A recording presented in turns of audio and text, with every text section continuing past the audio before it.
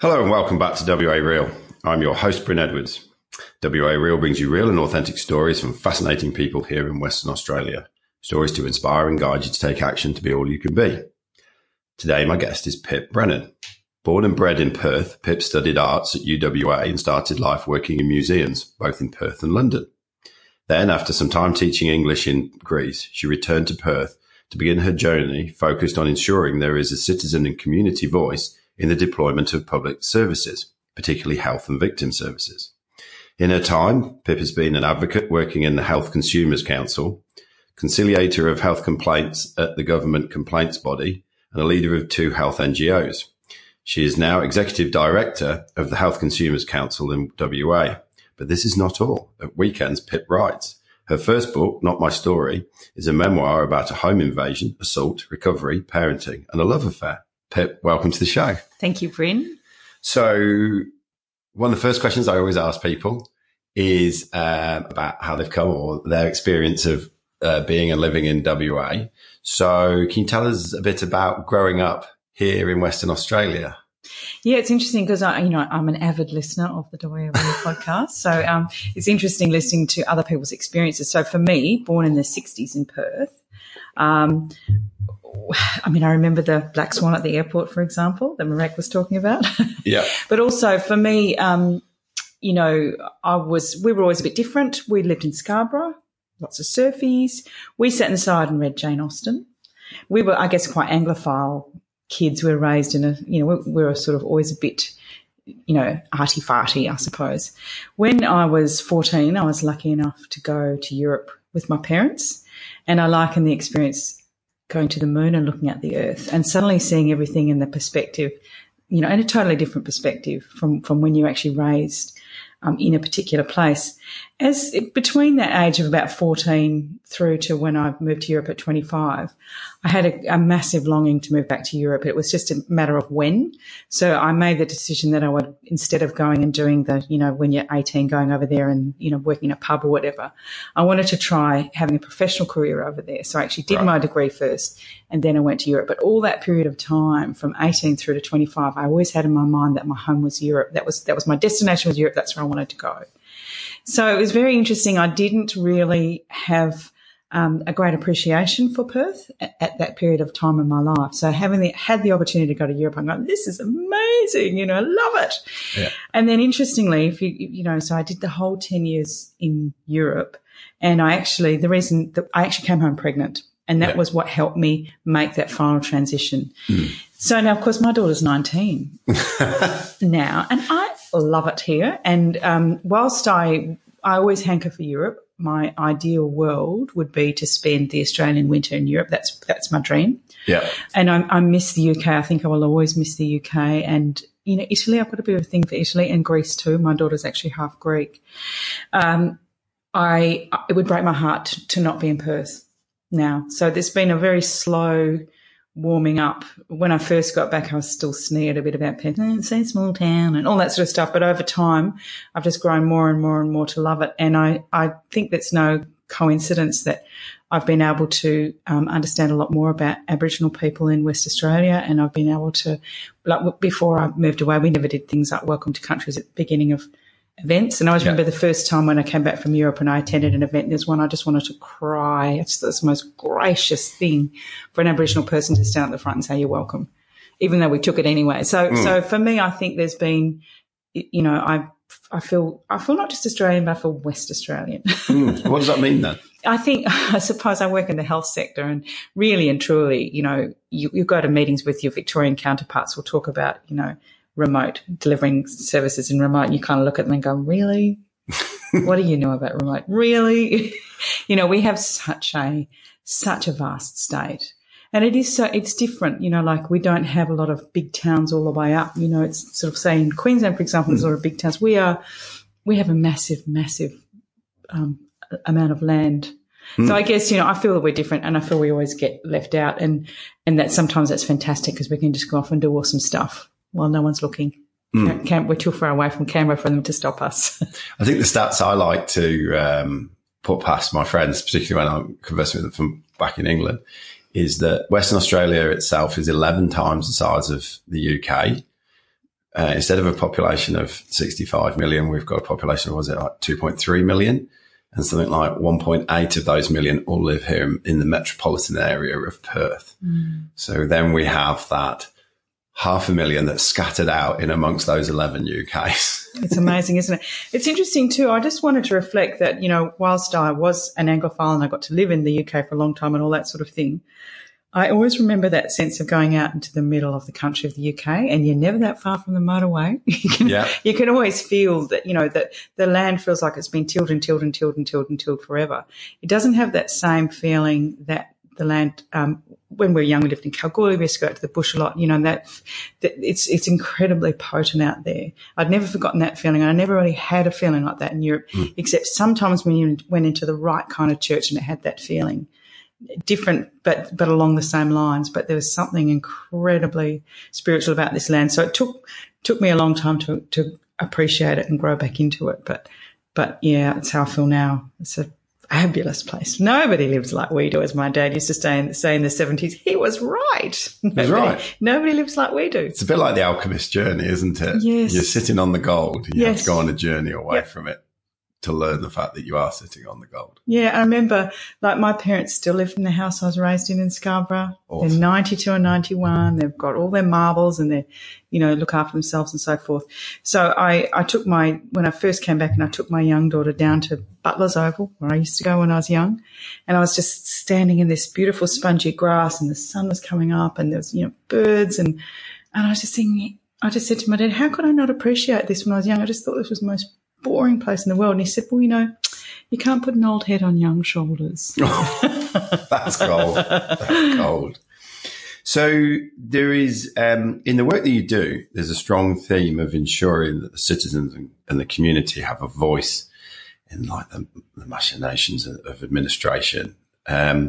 Where does that come from in your journey? It was really interesting when I heard heard your introduction, because it's absolutely, that is exactly right, but it certainly wasn't how I started in a conscious way. How it all started for me was becoming pregnant, and what I found really concerning was that, and it hasn't really unfortunately changed much in 19 years.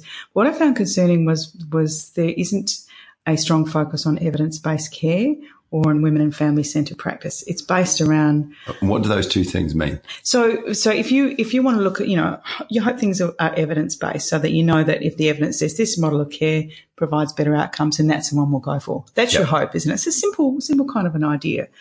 But the evidence-based care, the evidence-based model that's the best is midwifery-led care for women at all, no matter whether they're complex or not. But what we get here is you get a conversation with your GP. Okay, you're pregnant, yay.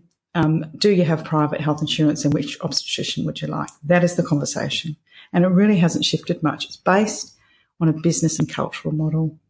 And women are not at the centre of it, and babies are not at the centre of it. So who's at the centre of it? It centres on doctors, and it centres on business models and the system. Right. And I know that that's a bit of a contentious thing to say. I'm not trying to say that there aren't caring obstetricians, because obviously there are, and there's incredibly caring midwives out there. But the whole system is designed on the system. So together, sorry. So when you think about the healthcare, it's not actually that the patient's at the centre, the system's at the centre. Right. Because it's a complex and difficult thing to pull off. Trying to run a health system. It's complicated, and it's just human nature. There just ends up being, well, this is a lot easier if we do this here. It's easy for the system, but it's not easy for the person that this service is supposed to support. Right. If you see what I mean. So I first discovered this in maternity, which is what happens. Usually people don't get activated around health unless they have a healthcare episode. Yeah. Why would you? Exactly. Why would you? So as a young, healthy person, maternity will often be your first real interaction with it. And for me, what I really wanted was I just wanted to go into labour spontaneously rather than be induced, if possible, as long as, everything was going well with my baby. And I wanted to have a go at not using drugs for pain relief, because I just wanted, if possible, for to have a drug-free delivery. And I wanted to use water because it works super well for pain relief. And, I did a lot of yoga and movement and so forth. That was what I wanted. And I actually pulled it off in 1998. And that was a good 10 years before we had a water birth policy here. We do have a water birth policy now. So you can labour in water in the public system anyway. However, it's still quite hard. It's very, very slow. It's very, very slow. And it's completely cultural. In different states, water birth will be a bit more normal. So I think that's a sort of thing people think, oh, this is how it is. Well, it might be how it is in this health service, but it's not the absolute truth. So I guess for me, it started this whole journey on, well, why can't we do things that have the people at the centre? Why can't we design systems that actually, that actually look after the people that they're supposed to look after? And, I probably didn't think about it in exactly those terms in that way. I thought of it much more concretely in terms of maternity. How can we keep the woman, the baby, the family at the centre? And, things move on, I guess. As we find that people that have worked in the birthing space, women are interested while they're having babies and then they move on, which is completely understandable. And there's a few of us that still go, we want to have, empowered birth choices for women. So, right at the moment, we're doing a national strategic approach to maternity services. It's happening. It's a completely bureaucratic process and doing as much as it can to make sure that women don't have much say. It's fascinating. Fascinating. Yeah. It's incredible. It is. Listening to that, how you may, as a woman who's pregnant, have this idea of how you want your birth to transpire. Yes. The idea of giving birth in water, with a naturally occurring labour. Well, that's what women have been doing for years and years, and yet that sovereignty over your body has been taken away. Look, it has, and it becomes complex because there is another life at stake. And I think people talk about, your experience in a health service. It really is about how your expectations meet reality. And I think, that is the thing. People actually don't really know what they don't know, and they probably don't have that many expectations. And one of their expectations is that you've got my best interests at heart. And the thing is that a system has a lot of things that they've got to keep at their own heart, which is, have they got enough staff on that shift? Are their obstetricians happy, or are they going to leave? Will we get sued? Will we end up on the front page of the West for all the wrong reasons? These are the sorts of things, the big one too is, can we balance the budget? Yes. That is their concerns. It is not you and your baby. And I guess for me, it's like... It's managing risks. Of course it's managing risk. Yeah, it's managing risk. So this is what I find interesting, because once you manage risk, then you're focusing on the negatives. That's exactly right. And what will go wrong? And what will go wrong? What will go wrong? And so well-being is not at the centre of that. No, it's not. And I think this is the other thing. If you think about the stakes, you are never, ever going to forget the day your baby is born. Ever. You're never going to forget it. The staff, they'll go home at the end of the shift and they'll never think about it again necessarily. So who should get the biggest say? You know what I mean? This is the thing for me. But I guess also my point about the expectations is I actually shared a flat with my sister in the 80s in Leederville while she was studying nursing and then midwifery. So I became fluent in medical terminology by osmosis. And it's a language I've never lost. And I do love working in health. It's endlessly fascinating. We all have a body and we're all born and we all die. And so people who actually spend their time trying to learn how to support people in that are usually really interesting people. And it's full of drama. Health is full of drama. So I knew that when I went in, especially, I got them to, say yes for me to bring a birthing pool in and all that sort of stuff. I knew that when I went into the hospital in labour, that they would try and make sure that they would manage the risk, and they would say they would be timing me. I'd be under their clocks right away, and that they would, pull a dead baby card. Do you want your baby to die, sort of thing, so that you'll do what they want so that they can feel safe. I knew all of that would happen, and I was ready for it. If you're not ready for that, how do you manage that? And so again, I guess that expectation and experience. So what, I also want to acknowledge that birth is a force of nature and things go wrong all the time, and graveyards are full of mothers who died with their babies. And yes, we've been doing it forever and women have been dying forever. I'm not trying to say let's not do interventions. Not at all. Not at all. What I'm saying is, can we not do evidence-based care? And can we not do it with a bit of kindness?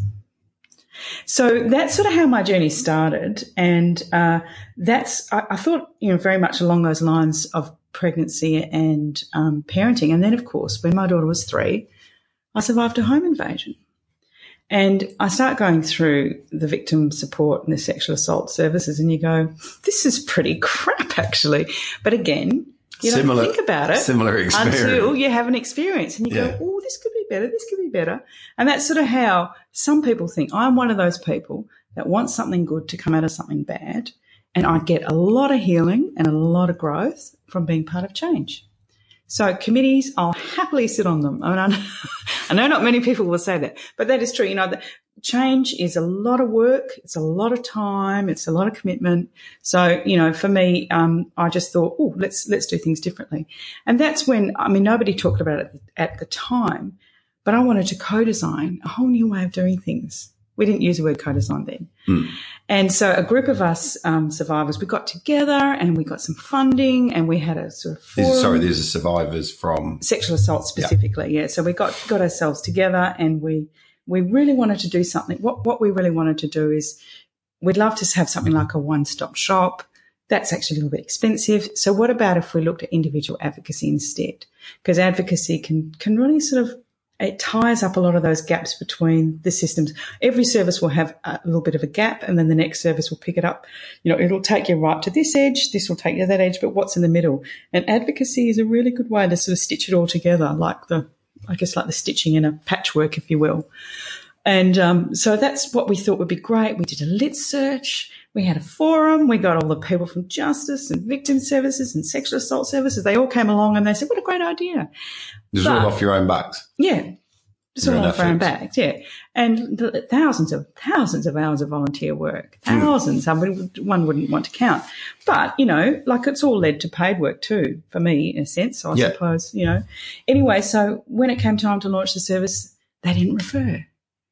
And it didn't work. And we only got 1 year's funding, and it stopped. And I look back, that's all on the book, because I got to a certain stage of the book and thought, the change is not going to happen. Just finish the book. Just put a line under the book and move on, and it's a really interesting book in terms of, an examination of a co-design process that failed, because the services certainly did not want a victim telling them what to do. They just didn't want it. And they still don't really like co-design. People talk about co-design, but the co-design means designing something with both together. Sides of the caregiver and the care receiver. That's exactly right. Because I see it, that particular thing, the caregiver and the care receiver, I call it a 3-legged race, because it is. We're in this together. You must take the system's needs into account. It's important, but you must take the patient's need into account. What happens is the dial ends up at the service end, because that's where all the power and money is, in a way, and that's where the people are every single day. Patients will move in and out of a system, but the staff are there day in, day out. That's their lives. Anyway, so what's at the core of co-design is who gets to decide. Who gets to decide? So if the service is the one that decides, it's not co-design.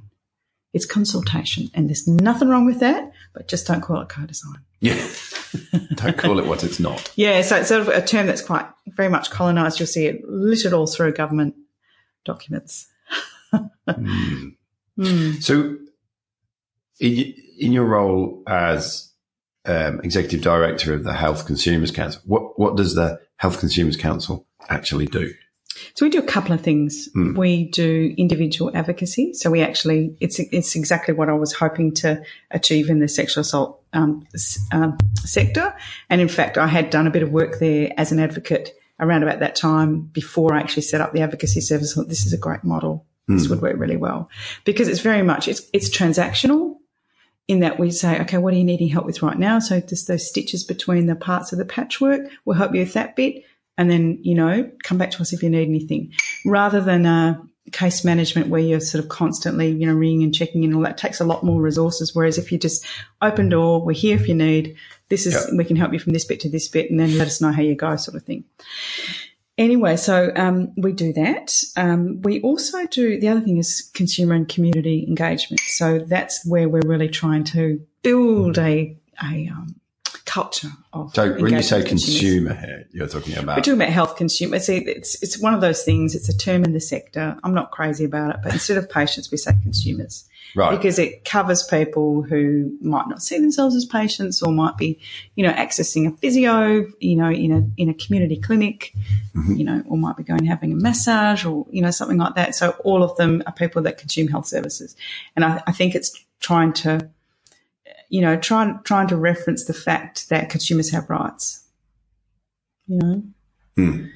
bit more active perhaps than a patient who's very patient sitting in those waiting rooms for hours and hours. So do you actually feel with what you're doing you are making a change? Well, that's a really good question. Certainly in the early days, I can remember in about 2006 when policies around maternity were being rejuged in WA, and I remember having these amazing conversations, that were around things like water birth. I thought, I never thought we'd have these conversations. This is amazing. These fantastic models of care and policies that just said the most fabulous things. But the reality is that that's like a diet plan. It's not lost weight. So the step between drawing up a diet plan and losing weight, the implementation, that is a bit that is usually neglected. We spend a lot of time on a beautiful diet plan. Yep. An inquiry, for example, full of recommendations, diet plan. If you actually want to lose weight, you really need to put a lot of time and energy and effort into implementation because that's the hard bit, as we know, as we all know. But it's much easier to create a document. Down and make a plan and it just magicked its way into life. Life would be really easy. I know. And it's not that the plan's not important, but I actually try and spend less and less time on that because I think government and NGOs and a range of other really, really caring people put time in and they do something that looks really good. I think it always says exactly what it should say. What I try and spend our, slim resources on is what can we do to help it be implemented? So, I'll give you an example. When I was doing research to go for the interview of the executive director role, which was about nearly 4 years ago, it was just after I'd self-published Not My Story, I found this website. And it was called patientopinion.org.au. So I hope listeners, please take note. Anyway, so I saw this website and it's just a fantastic platform which is moderated where people can write their stories about their health experience. And it's got what we call hashtag bias for action. It has a thing where it actually it just tracks, so the story's been told and then there's another one for the story's been listened to. There's another little button for stories being responded to, and the final magic button, change made. So that's on the assumption that a change needs to be made. More than half the stories are positive, and 5% will be quite critical, and the other 45 will be a bit of a mix of both. And perhaps change is needed, perhaps it isn't. But what it offers is it offers health services this opportunity for a open conversation about quality and safety in their health service. So even if it's a bit of a stinky, critical story, you can really see those turn around when people go, well, actually, we never really thought about that. We're going to go off and have a team meeting. And they go off in the team meeting and they go, we had the team meeting. This is what we're going to do. What do you reckon? How awesome is that? How awesome is that? So the current Minister for Health, he implemented that website across Western Australian public health services. So all public health services are what you call subscribers. So whilst the website's open for everybody across the whole of Australia right now, you need to have the services subscribed so they're getting the notifications and they can set it all up so they can do their bit. They can pull all their reports off that they need at the other end as well. So this is a fantastic culture change tool. And I really would encourage anybody who's had either any kind of a story that they feel they want to tell, positive or negative, to have a think about it because it really is shifting the culture. So I suppose I would call that a successful systemic advocacy initiative of our agency. That's one thing. There's a lot more. This year, for example, in April, we run Patient Experience Week events. So it's based on, it's an American thing, so it's on Anzac Day week, so it really doesn't work very well in Australia. But hey, just let's all be solidarity Patient Experience Week. So it's the last week in April, and it really tries to focus on the efforts people are making to sort of show up to work and maintain compassion. It's actually extremely hard to maintain compassion in the system that people are working under. They're often got crushing workloads, so much reporting. They've got so many things that pull them out of that being able to be there in the now and being able to make a decision and being able to use their initiative and their intelligence and their skills. A lot of that stuff is blocked for them. So Patient Experience Week really tries to highlight, you know, the importance of, you know, connecting to those simple things, like instead of asking what's the matter with a patient, you ask what matters to you, because what matters to the patient is something only they will know that. It doesn't matter how many clinical degrees you've got. You can't answer that question. Only the patient can answer that. It's that whole idea of the expertise at both ends of the stethoscope. They won't know what's going on in their body. You understand the clinical parameters. So anyway, even just turning that around, you can start to say, well, okay, what's really important to me is to get home and watch Netflix. Well, you know, you might not need the same sort of intervention as somebody who goes, well, actually, I'd like to keep on swimming to Rottnest solo. You know, you've got different health outcomes you're chasing. So you can plan the care around what matters to the patient. I mean, and the other really simple thing like, hello, my name is. So I don't know if you're aware of that initiative, but there was a clinician in the UK and she had a terminal diagnosis, and like many people, they get on the other side of the fence and they go, holy jamoli, I didn't realise how awful this was. Yes. Nobody says hello. Nobody says what their name is. They just start doing things to you. They don't even say hello. So just that simple thing, if you look at someone and say, hello, my name is, you're already connecting with them as a human being, and it shifts a little bit how you actually interact. So sort of just highlighting those kind of initiatives. And this year we did a mini gathering of kindness, which is a movement that started in Victoria with health service providers really trying to bring kindness back into healthcare. Because I think that's most of the stuff we read that's negative is communication, but underneath it too is kindness. It's fascinating listening to you and reflecting on this, because you can see how there's people at their most weakest point. Correct. When they probably need that big outreach of humanity and kindness and compassion and connection. And yet they come up against this machine. That's right. And people take on parts of that machine. And within that machine, whether it be health provision or victim support, or even you know, child support or something like that, you come across this machine, and the machine doesn't necessarily have empathy, and it's this almighty clash. There is, and the individual staff have empathy. It's just that they're sitting within in a system. It's not necessarily encouraging and rewarding that. No, it isn't, and sometimes it might be downright toxic and bullying and ghastly. Yes. Yeah. So because you have all sorts of stuff going on. Yeah. It is very hard to deliver a service 24/7, 365.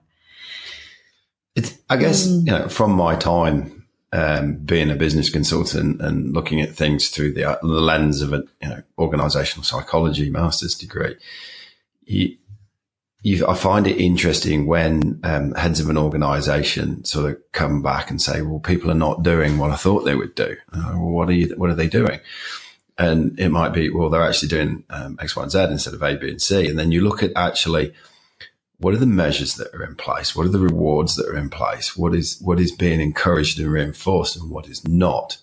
And then after a while, you suddenly realize that X, Y, and Z is totally natural, because the whole system is set up to deliver that, not A, B, C.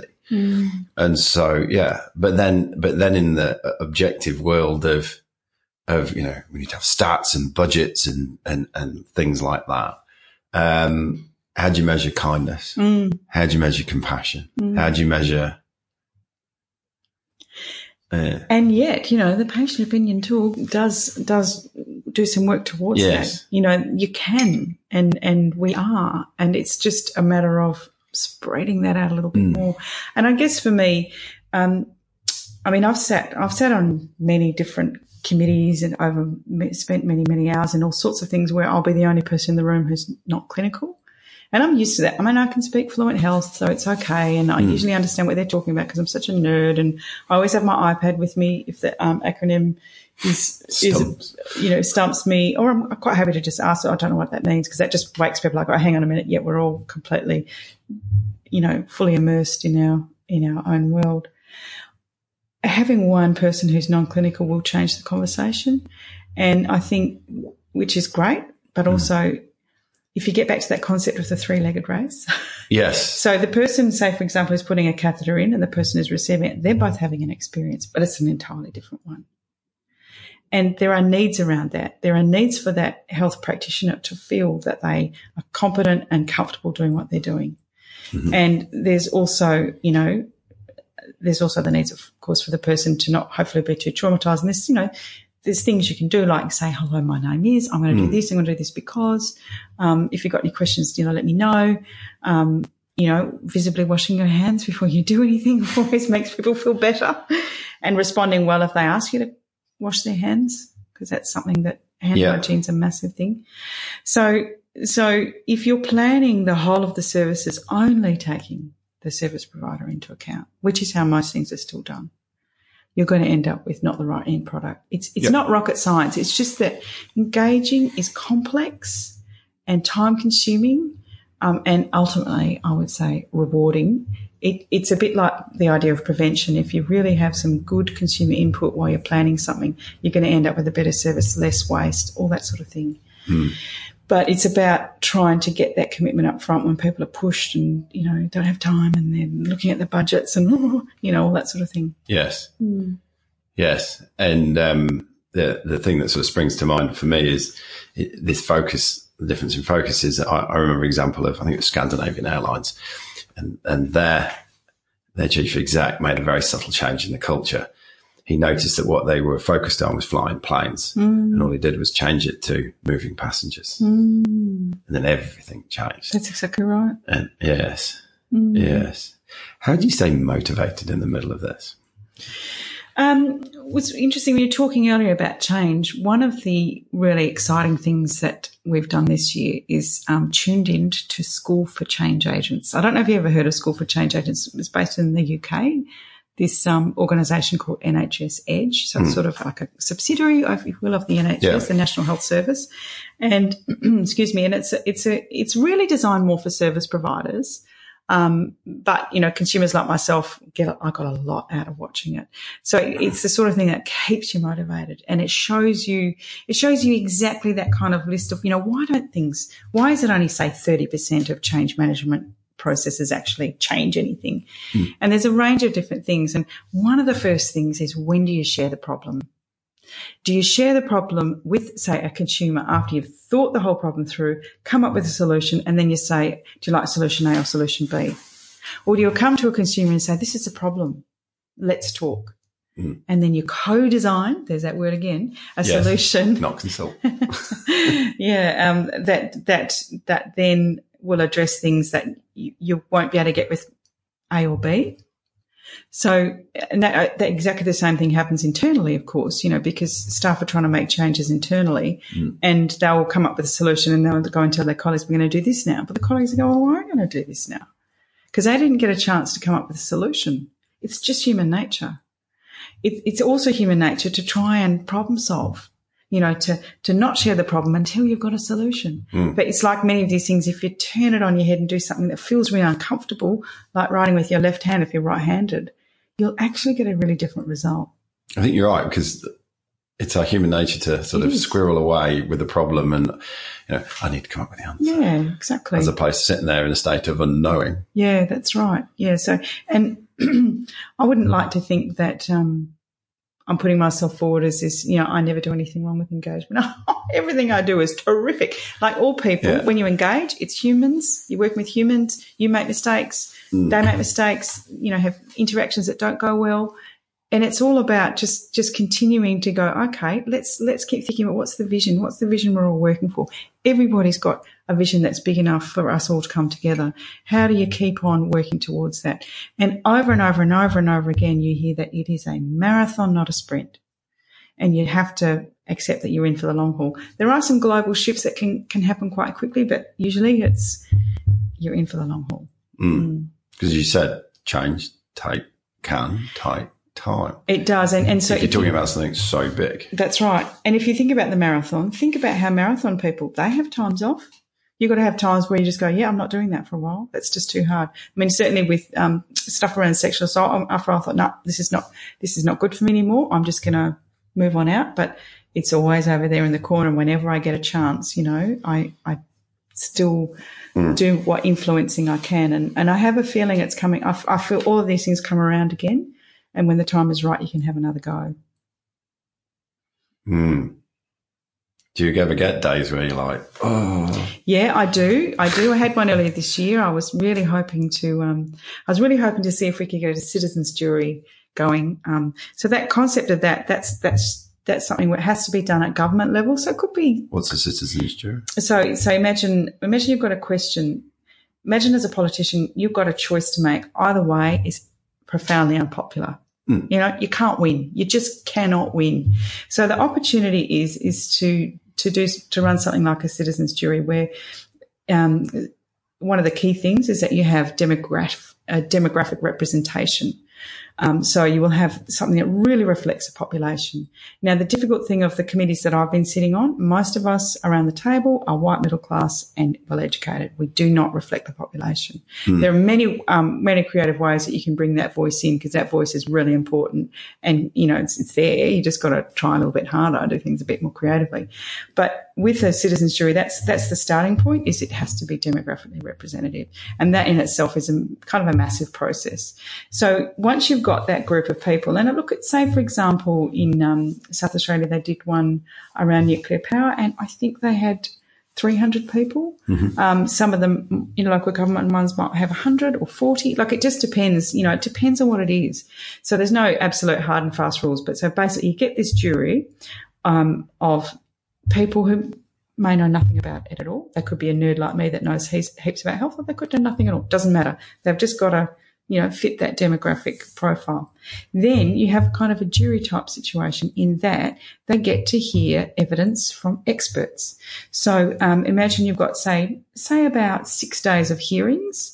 And so you'd have a little bit of a gap in between. But obviously with pre-reading, it's a big commitment. So pre-reading, but also when you come along, there'd be certain speakers that they go, well, you do need to know this, because you don't know what you don't know in the beginning. Yeah. But then you've got a chance to say, look, we need to hear more from that person and a bit more from that person. We want to find out a bit more about that. So anyway, you've got this opportunity to really start to get some good, solid background information, so you really get to grips with the issue. So there's usually a question, say a question that I was thinking would be really interesting to pose for West Australians is, how can we afford the health system we want? Because there are difficult decisions to be made, and so how about if we pulled together our resources to think about that question? So there would be a range of different sub workshops, because there's lots of different parts to that puzzle. So there'd be people who'd actually work on that same sort of working group as one of the jury members across the whole of the 6 days of deliberation. There needs to be a pretty strong media coverage, so that there's that transparency, so that everyone's aware that this is something that the public, as in nobody they're people who are not elected. Yep. They're not, they'll get paid, they have to get paid a stipend. You can't be away from your job that long without being paid a stipend. But, they are people from the community. They are not experts. They are people who, with all the same resources that all of us have. Then at the end, they have a chance to present to the key minister for who they're answering the question. And, you can go two ways. You can provide recommendations, or you can provide, this is the solution. And obviously it's a bit more attractive to have recommendations, because then you can still retain that sort of control. But, the opportunity is that what comes out at the end is something that the community trusts more. Yes. Because it hasn't been for all the reasons bureaucrats or politicians making the decision. Yes. So, that's a pretty massive undertaking. So it's not something, again, it depends. I think that there's some really good stuff that can be done at local government level. But the important thing is it can't just be a not-for-profit going, we're going to go over here and do something. It has to be that's two-legged race, three-legged race again. You've got to have the government and the community working on it. So how did that influence it didn't, earlier this year when you were like, oh. Yeah, I didn't get my citizens jury, and I don't know, I thought I might and I didn't. And it was just that thing of dusting off. I've been offered some other opportunities to do something a little bit similar, still really early stages, not related to that review, it's something else. So I need to acknowledge that. But it was just, it was sort of like trying to just perhaps through the force of my enthusiasm alone, try to force the idea along. Yes. And then just to reach that point in the day when I realised it's just so not going to happen was really difficult. And I was actually doing the School for Change Agents, and it was fantastic because it just talked about that whole thing about, just give yourself some time and dust yourself off, and then you go, yep, no, that didn't happen, but this is happening. How did you bring yourself back from that? So that was really around. Interestingly, I had an acuenergetics treatment. That was the first time I had one. I thought I need to do something. My energy felt quite stuck. So what I will often do, I think sometimes you can go into a whole mental thing, but you do need to have something else. I think I mentioned to you that yoga is something that I use a lot as a self-nurture and keeping your energy in. So I think you do need to go, okay, I need to hunker down and self-nurture. And also just to recognise that, sometimes things don't happen, and that's okay, and it's not the end of the world, and, just keep going. And then, I've, in that particular case, I thought, well, I've really raised awareness around citizens' juries and did some education. There seems to be a little bit of interest in West Australia. I mean, we did a lot of those in the sort of late 90s, early 2000s, it's sort of one of these things that comes around again, so I just think, well, that's what happened, and move on. And that's, I guess, that marathon, not a sprint, it wasn't this time. When I wasn't successful getting the advocacy service for survivors of sexual assault happening, I felt like quite a failure for quite a long time. And, it's sort of. In yourself? Yeah, I did. Yeah. And I sort of put it in the book thinking, oh, well, got to, confess all my failures and all that sort of thing. But, I guess I've done a lot more, self-development work around the importance of making mistakes. And the importance of, fail early, fail often, just keep on going. So, I sort of see that now. I also think I was a bit ahead of my time. We weren't even talking about co-design back in 2009. Wasn't even on the agenda, and it is now. So I just think it's one of those things that it is definitely how you frame it. Do you want to frame it as a failure, or do you want to frame it as that didn't work, so let's try something else? Are we ever likely to get the healthcare that we should have or deserve? What was your question, sorry? Are we ever likely to end up with the healthcare? Look, I mean, life is never perfect, but I really like that model where it talks about, what sits where, because there are plenty of things that sit in the community. I mean, what I think is fascinating is loneliness and social isolation provides a greater health risk than smoking, obesity, you name it. Yeah. That is not something the health system can fix. So there are many things that the community can do too. I think a lot of the time it's been a bit of that, come along, we'll make you better. And that's just the way we used to be a little bit. But I think we've got a great opportunity as a community to step right up. Obviously our own health is really important, what we eat, how we exercise. That can totally influence, hospital avoidance, that's got to be something we've all got to aim for, isn't it? Ancient Greek times when you used to pay your doctor, you'd pay your doctor every month that you were well, healthy. Yeah. And if you weren't, then you didn't get paid. Yeah, I'd heard that in relation to traditional Chinese medicine specialists. And I can imagine that would, say, for example, with the Greeks, that's you are what you eat is so important. And that simple thing. We have a health system and a food system that don't talk to each other, that alone. But the thing is, I guess what I feel quite optimistic about is if you think about what's happening around, so say if somebody gets a really bad diagnosis, and they'll hospital go, well, we've got this brochure and we've got this social worker and we've got this counsellor and we've got this, that and the other. What will help the person more than anything is finding the Facebook group with 6 other people going through exactly what they're going through. Yep. Nothing will help them more. And this is, any disease you want to think about, there'll be a Facebook group and there'll be a group of people doing incredible work to help each other. This is the opportunity. I think there's that whole, we can eat the right things, we can do the right exercise, we can find the right support, and, we can go to hospital when we need. That's what it's there for, but it can't do everything. So I guess there's a bit of a waking up and a growing up that we all need. We're all doing. I think we are doing it. I mean, government's still a bit like, well, hang on, I still want to be dad. And you're like, well, no, dad, you're my brother now, So there's a bit of that, that sort of concept of co-design. Yes. Like, well, I don't want to let go of the power. There is that, but that will shift too. It will. I just know it will. It just might not be in my work life, but hey, it's all, we all benefit from things. I like that, considering the whole systemic part of it. I had a wonderful conversation with Dr. Richard Wally, and he was saying how they consider everybody around the watering hole. He also raised some very interesting points about when the early settlers came here. He says we had 60, 70,000 years of not needing government, not needing prisons, not needing hospitals, not needing any of this. And then the West, with its infinite wisdom, decided that we did. Yep. That's pretty much it. I'm really interested. I know that I'm jumping topics a bit, but I am really interested in restorative justice. That's actually one of my passions. If we do want a safer society, that's something we need to think about a bit more. We have to stop doing the lock them up and throw away the key. It's clearly not helping us, costing us a lot of money. And those restorative justice could be going in the health service. Well, or, could be going in prevention, Health coaching, for example. Health coaching can work really well. But yeah, I love Richard Wally. He's just the most glorious human being, isn't he?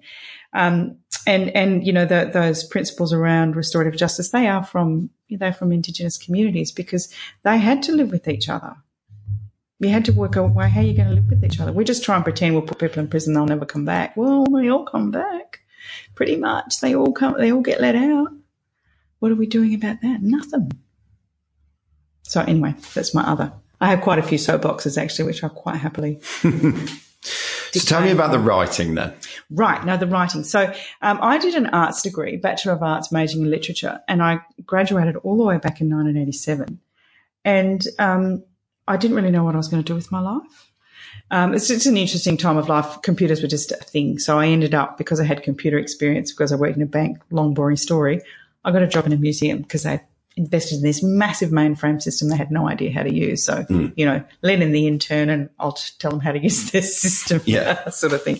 So despite all my fears about not getting a job, 2 weeks later I was working in the museum sector.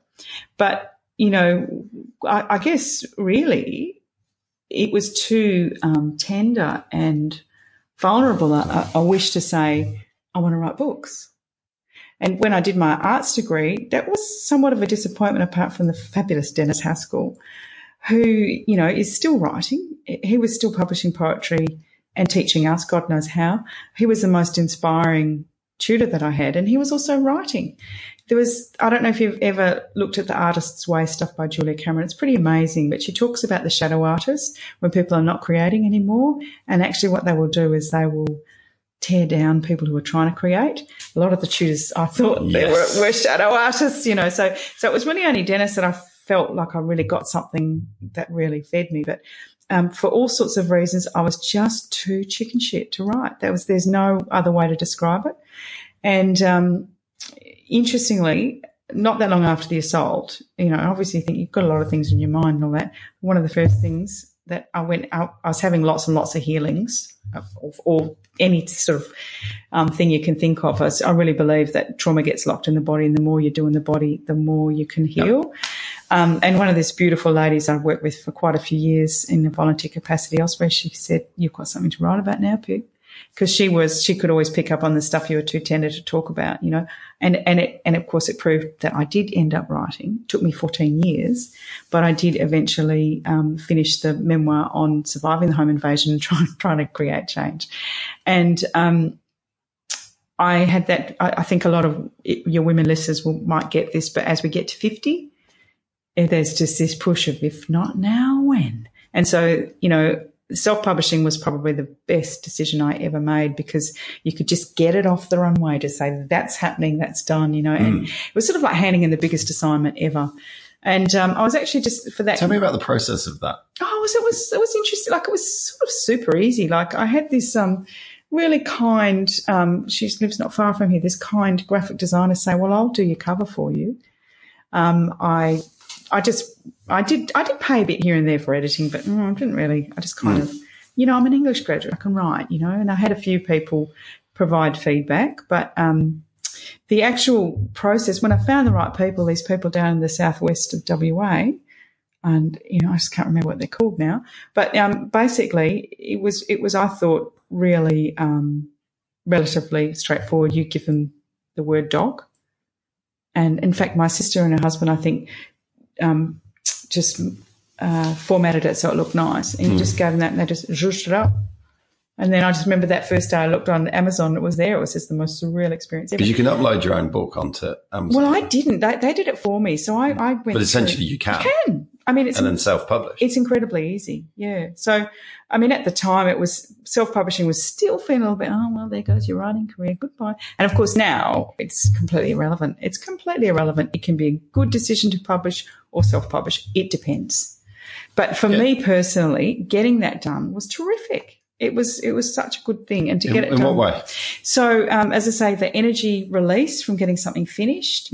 I was actually working at the WA Council of Social Service at the time that I finished it, and they said, let's do a launch. So I could do something that was really, sector focused, and they had people from the Sexual Assault Resource Centre there. You know what I mean? Like it was able to sort of do it as almost like an industry book. I did this incredible friends and family launch at a writing centre in Swanbourne. And it was just like, the end of the session, the love around the heart. And you just think, well, I mean, I don't think I've probably got the right numbers when you look at book sales. but the thing is that sort of it just doesn't really matter in a way. It's all about. I suppose if one person buys it and reads I've had a lot more than one people, and I have helped women. Yeah. And which is fantastic. And I actually do it's probably a bit like a business card in a way now for the right people. People are trying to do stuff in the sector. I go, look, I've done some, I did some stuff. You might want to read this chapter here because it sort of gives you a bit of a feel. And usually I give it to people and they go, I just can put it down and read the whole thing, in one sitting, So it's still something that I, like once it's there, it's there. It cost me $5 to get a copy and, it's great. Best thing ever. How did you fit it in writing? So at the moment, I'm a weekend writer. I'm not doing – on the mornings I prioritise yoga. Yeah. Yeah, and because some of my days will be 12-hour days, there's not really much at the end. I'm not a night person.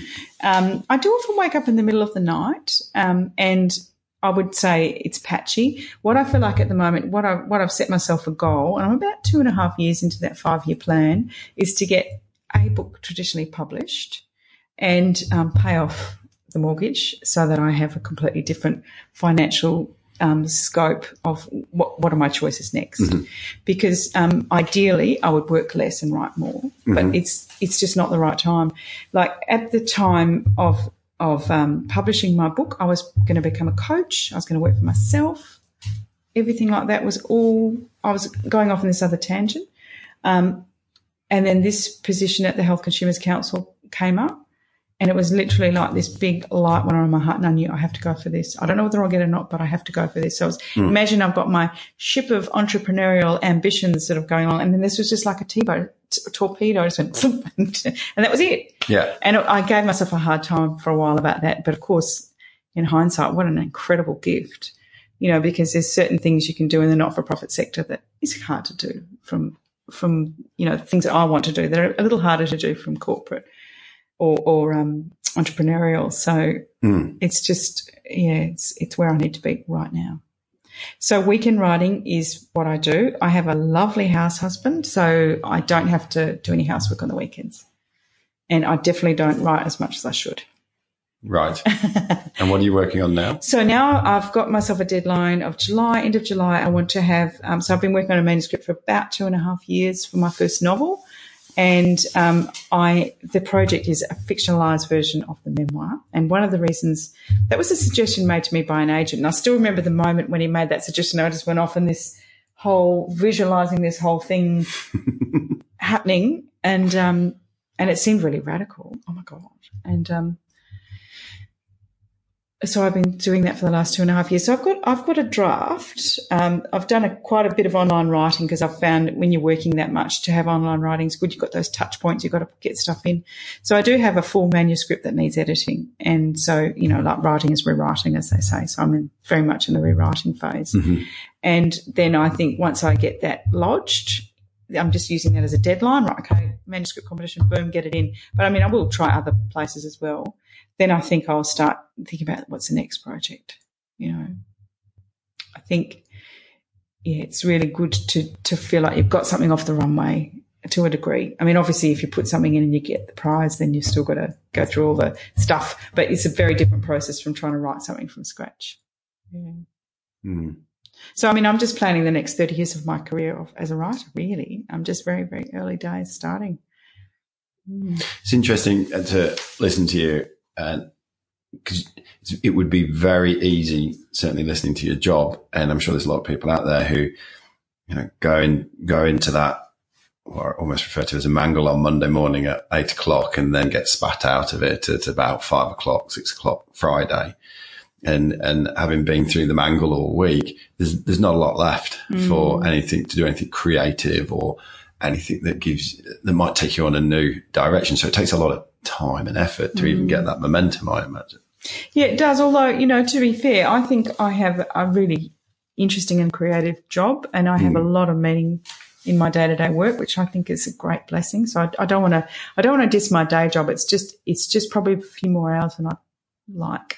But I just feel like at the moment that's bad luck. I'm focusing on the mortgage, and I'm focusing on, just seeing what can I do in the next, say 4 years. What can I do? Let's see what it will look like. And then think again, what happens next, So, but on the weekends there are some times I think, I'm a little bit tired. I can't really do much. But, you don't have to do a lot to stay in touch with a project. It's just trying to stay in touch. And when I get off track and I have lost touch, you just go back and you're back in touch before you know it. So next weekend's Margaret River's Writers Festival. So I'm going to spend some time just going down to my sister's house in Margaret River, and she's got a fantastic writing place, and maybe go to one or two things just to get a bit of that exciting writer's juice. And was writing the book, the memoir, a sort of the end of the process of getting over the... I was well and truly over it long before I got to the end. I was trying to see what happens to recommendations of inquiries, because in 2006, so that was 4 years for me after the assault. In 2006, there was a statewide inquiry into the prosecution of assaults and sexual offences.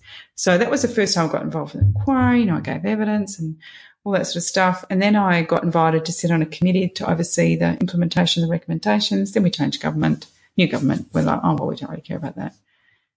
And anyway, I thought, I'll just see what happens. And then at the end of 6 years, I thought, not much. Not much necessarily. So it was probably more me letting go of creating change than me coming to a sense of okayness. I think there's all sorts of things, like I was 36, I had a lot of support, fantastic family support, and, I had a beautiful partner who I'd only met 6 months before. And I think all that, masculine healing energy is also really important. And I just think, I had a lot of really great opportunities to do something good out of it.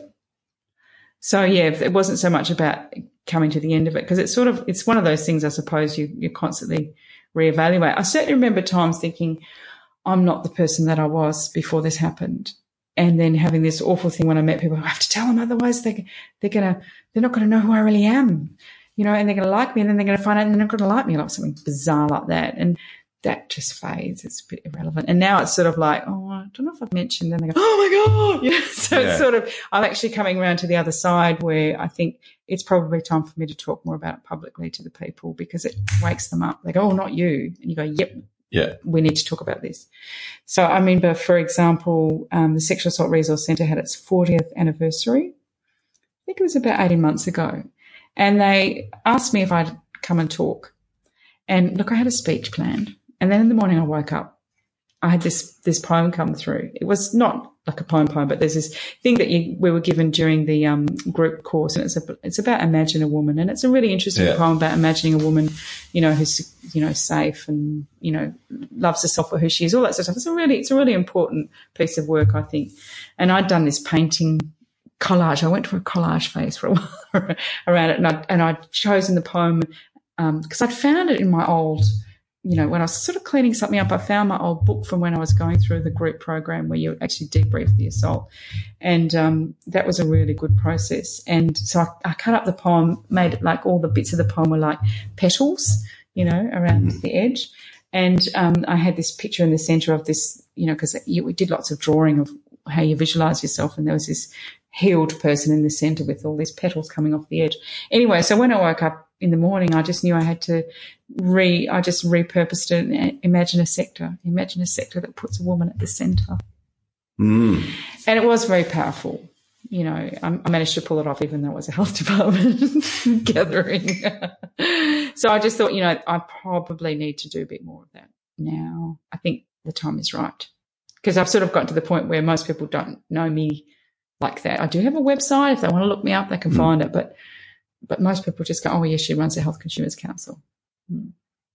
What have you learned about PIP on your journey? Yeah, it's a really interesting one. I think maybe it's just an age thing, but I think there's been a lot of times where I've questioned myself and, felt like I need to go on this journey and that journey and the other journey, and I sort of don't really need to. So I think in some ways, I mean, there was this moment in the actual event of the assault where I had this incredible calm. So there's, it's probably like a moment of enlightenment, I suppose. But, unlike Eckhart Tolle or, I had to have something like this happen. But it was just this going into the absolute now and the absolute wisdom of the moment and zero fear. So in some ways that feels like a gift to have had that and to have experienced that. The other thing I think that really was a gift for me was as somebody who is very privileged and has had a really happy life and a lot of really good things go my way. I've had a lot of positive discrimination go my way. It was really good for me to understand the impact and prevalence of violence against women because I didn't really get it. You know how often unless you've experienced something, you don't really get it. You go, oh, that's terrible and all that, but you can empathise, but you have no real experience. No, and I just remember going, gee, why didn't that lady want to give me her phone number? That's a bit weird. And then I probably go, oh, yeah, right, okay. People don't feel safe.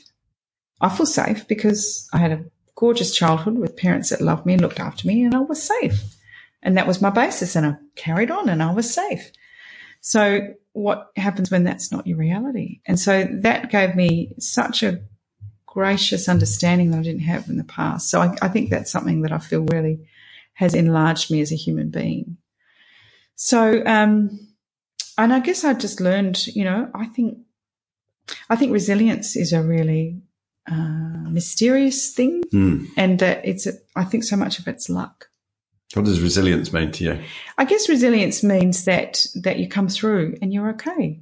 You may not be the same, but you're definitely okay. Whereas, sometimes for people, they'll have blows that they don't come back from.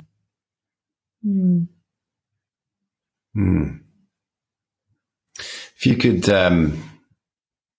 go back and have a chat with the Pip in her early 20s who just wanted to go to Europe and that was the plan and this, that and the other and has all this life in front of her, and give her a piece of advice, what would that be? Buy real estate. If I could just have that time machine, go back to that flat and leadable I was living in the 80s. Often I get really profound stuff at that point. But now I've got to buy real estate. It's one of those things where you just think, it was only $85,000 that property. And now it'd be worth millions. Exactly. It was interesting. I did think that only boring people bought real estate. I guess in something that might have been a couple of things, I'd say definitely go to Europe. Definitely go to Europe. But I think that was really good. But also, I'd say just write. Start writing now. Don't wait till you're 50.